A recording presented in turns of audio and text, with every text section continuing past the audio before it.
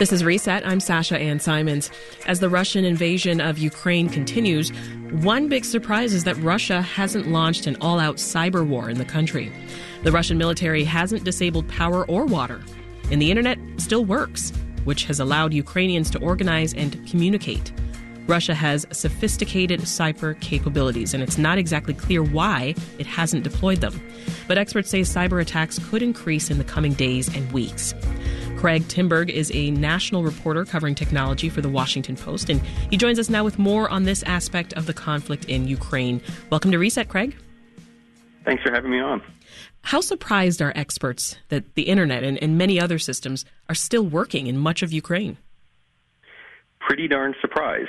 We talked to these folks before the invasion, which of course we all knew was likely to come, and there was a widespread sense that one of the first things you do when you invade a country is blind them. You make it impossible for them to get information from the outside world and for their sensors to work and to organize, and you also make it very hard for them to get their messaging out to the outside world, so both coming and going, and neither of those things have really happened. I'm still managing to communicate with a Ukrainian friend of mine over WhatsApp, so yeah. I mean, it's amazing.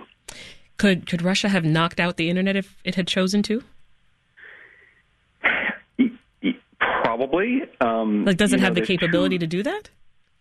There's different ways to do it. Russia has some of the most formidable cyber military capacities in the world, and so presumably they probably could have shut down some servers at the major internet nodes. But there's also, physical internet cables that you probably could have sent special ops teams in a more old-fashioned military way to just go and to destroy those things. I think we all saw video of the missile coming into that radio tower in Ukraine yesterday, but we haven't seen a lot of that. We haven't seen attacks. We haven't seen a lot of attacks on communications infrastructure yet, and it's surprising. Yeah. Well, what are some of the possible reasons that Russia has chosen to proceed this way, like with forceful attacks from land, air, and sea, but not as many cyber attacks as we expected? Bearing in mind that, the Russian military is not talking to me. I'm not privy to their thinking directly. What are your contacts telling you? Yeah.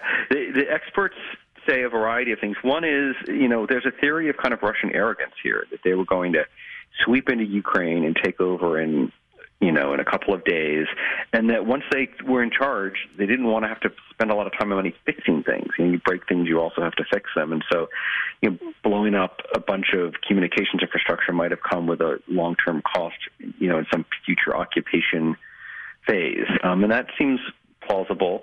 Another theory that is shared pretty widely is, we've seen images of Russians using their smartphones in Ukraine to communicate. Now, one would think that, a modern superpower would have, digital encrypted tactical radios on the ready to manage communications, but maybe that's not true. Maybe they also needed the internet to communicate with one another and coordinate. The third theory is that, once you use a cyber weapon to wipe out a hard drive or shut down a server, you lose the ability to spy on that computer. And so, you can break a computer, but you can always put new computers online, and maybe the intelligence value of keeping these computers online just was more important to them than the sort of tactical value of shutting them down. I see. Well, we have seen Ukrainian President Volodymyr Zelensky turn to social media to rally Ukrainians and reach out for support from other nations. How crucial has the internet been for Ukrainians since their country was invaded? I mean, absolutely crucial. Two really big surprising things have happened in the first week of this war.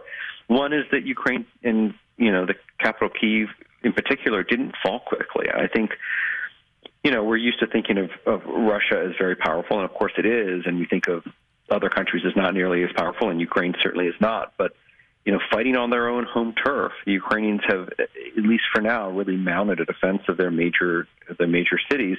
And so that has kind of bought time and oxygen, if you will, for the second thing I'm about to say, which is there's been an opportunity to reflect on what this means and what Ukrainians are going through and what Ukrainians want and believe. Mm-hmm. And that's been made possible because of the social media, Telegram and Twitter and Facebook and YouTube, you name it. They have been incredibly sophisticated. It's a very technologically adept country. There's lots of Ukrainians who work in the technology industry in the United States and Europe, and they've really been able to turn those tools against Russia. You know, we all thought that the Russian disinformation machine was just going to crush Ukraine. The reverse has kind of happened. They've really been able to make their case in very direct emotional terms to the world, and that stuff's been very effective. Yeah, well, to that end, you know, here in the U.S., as I said, it's impossible not to see videos or news about Ukraine. So talk more about how much this increased global awareness is affecting how Russia would approach cyber war. I'll start with an anecdote. You know, my 15-year-old daughter, she doesn't pick up the Washington Post, which is on her breakfast table every morning, but she does keep track of the world on TikTok and on YouTube, et cetera, Instagram. And she said to me, like, you know, a few days ago, is President Zelensky going to be killed? Is his son going to be killed?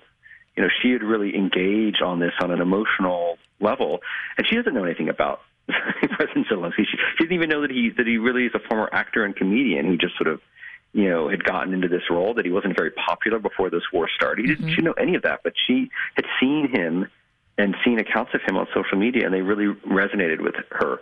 So from like just a propaganda point of view, it's been incredible. Now, you know, is Russia going to be more brutal now and act more aggressively in cyberspace? I mean, I have to assume yes. I mean, they're shelling more aggressively. They're sending more missiles into more places. Those tanks look very ominous on the roads north of Kyiv. But, you know, the experts in cyber warfare say, like, the time to really, you know, sort of act effectively in this space was right at the beginning. Blind them and make them invisible to the world. Like, that's what cyber warfare is really good at, and they didn't do those things. This is Reset. I'm Sasha Ann Simons. If you're just tuning in, we're talking with Craig Timberg. He's a national Washington Post tech reporter, and we are discussing the impact of Russian cyber attacks on Ukraine. Coming up on the program, can Chicago become a destination for biotech innovation? We'll discuss. Craig, picking up where you left off, let's imagine for a moment, what would a cyber war look like? Like, what types of attacks could Russia launch in the coming days and weeks? Well, it's a great question. In 2015, Russia basically turned off the power in Ukraine, and that's a darn effective thing to do, right? I mean, you can't charge your cell phones, and your cell towers don't have electricity, and your hospitals don't have electricity. Oh yeah, like that's a really big problem. So the Russians did that just a few years ago, but since then, you know, Ukraine has really re-engineered their systems to make them more resistant to that sort of thing. I presume that the Russians are capable of penetrating, you know, any computer in Ukraine that they want to, and, you know, maybe wiping out their data, maybe planting, you know, disinformation on those computers. Those are the kinds of things that can happen. You know, if the Ukrainians are coordinating mainly on Telegram, for example, you can theoretically block Telegram within a country if you have enough sort of like tactical, you know, energy put at that target. But, you know, nothing like that has happened. I have a source who sort of tracks the internet full time, and we just haven't seen major outages. Even there was an outage in a city in an eastern separatist region yesterday, but that was really the first big one that we'd seen, and that was in a place that had been shelled. It could well be that the internet outage was just a result of a bomb hitting the wrong place. So if any or all of those things we just described were to happen, does Ukraine have the technical capability to counter a Russian cyber attack? To a point, yeah. I mean, my understanding is that they now have tactical radios that would allow their military to communicate. I presume that a lot of Ukrainians at this point have satellite phones and ability to get electricity and such. So, yeah, I mean, I don't think the Russians could shut the country down using cyber attacks at this point, but you certainly can make it a lot more difficult. You know, maybe you can't stop the president of a country from making direct appeals over social media, but there's like 40-some million Ukrainians. At the moment, it feels like they're all online and all communicating with the outside world. You certainly can make that a lot harder to execute.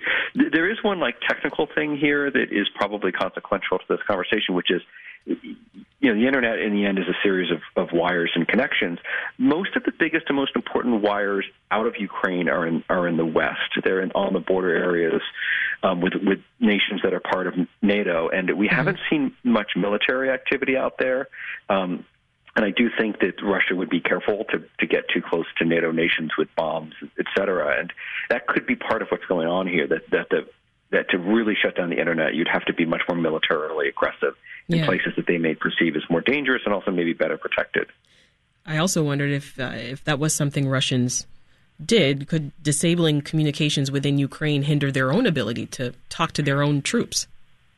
Yeah, and also talk back to their bosses in Moscow, right? Right. I mean, that's the thing. These communications systems are used by everybody. The internet's really used by everybody, and so there's a cost to taking it down, which is why you see despotic governments oftentimes will shut down the internet when there's big protests in their country, and they'll block social media and such. That's technically not a terribly difficult thing to do, but it comes at a price, because suddenly all those government ministers and their kids and their families and their friends can't use the internet either, and nobody wants that. Mm-hmm. It's a very wired world, and you start messing with the kind of data ecosystem, and there's a lot of unintended consequences.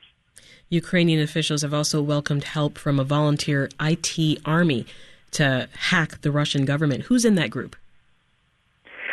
I don't really know who's in it. These tend to be very loose collectives of hackers, sort of politically active hackers. They tend to be transnational, but they've caused a little bit of trouble in Russia.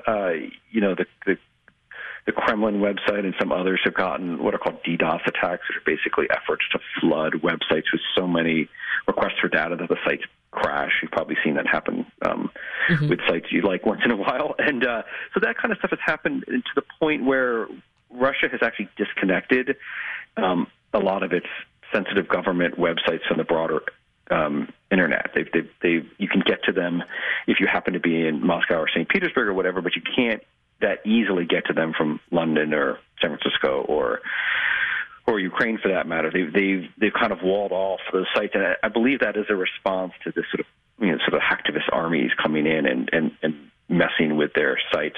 Also, by kind of disconnecting from the larger internet a little bit, you make it harder for hackers to get in. I mean, far from impossible, but it's another moat in the built in your battlements that hackers would have to cross if they wanted to break in and steal stuff or move data around. Well, to that end, what are tech experts keeping an eye on this week as the attacks continue in Ukraine? There's a lot of interest in social media, and on both sides. I mean, the Russians are throttling Facebook and making it harder for American social media companies to work, but the Ukrainians are also putting a lot of pressure on Silicon Valley to limit the availability of kind of mainstream American tech services to Russians, things like Apple Pay and YouTube and such. Now, these things get very complicated very quickly. You can make a very good argument that you don't want RT, the big state propaganda broadcaster, to be on YouTube because they're peddling all this disinformation. At the same time, the Russian opposition uses YouTube. Russians who are spreading information about the horrors in Ukraine use all these social media platforms. So this sort of war over who can use what is very pitched, and it involves both sides. And there's frankly it's not clear to me what the right answers are on any of this stuff, because if you were to wall off Russia generally from social media or from the internet, what that means is that Russians only have access to what the government wants to show them. Yeah. And that's probably not a good thing either. Craig Timberk is a national reporter covering technology for The Washington Post. Craig, thanks so much. It's my pleasure. Thanks for listening. I'm Sasha Ann Simons. We've got more for you on the podcast, WBEZ's Reset, wherever you listen.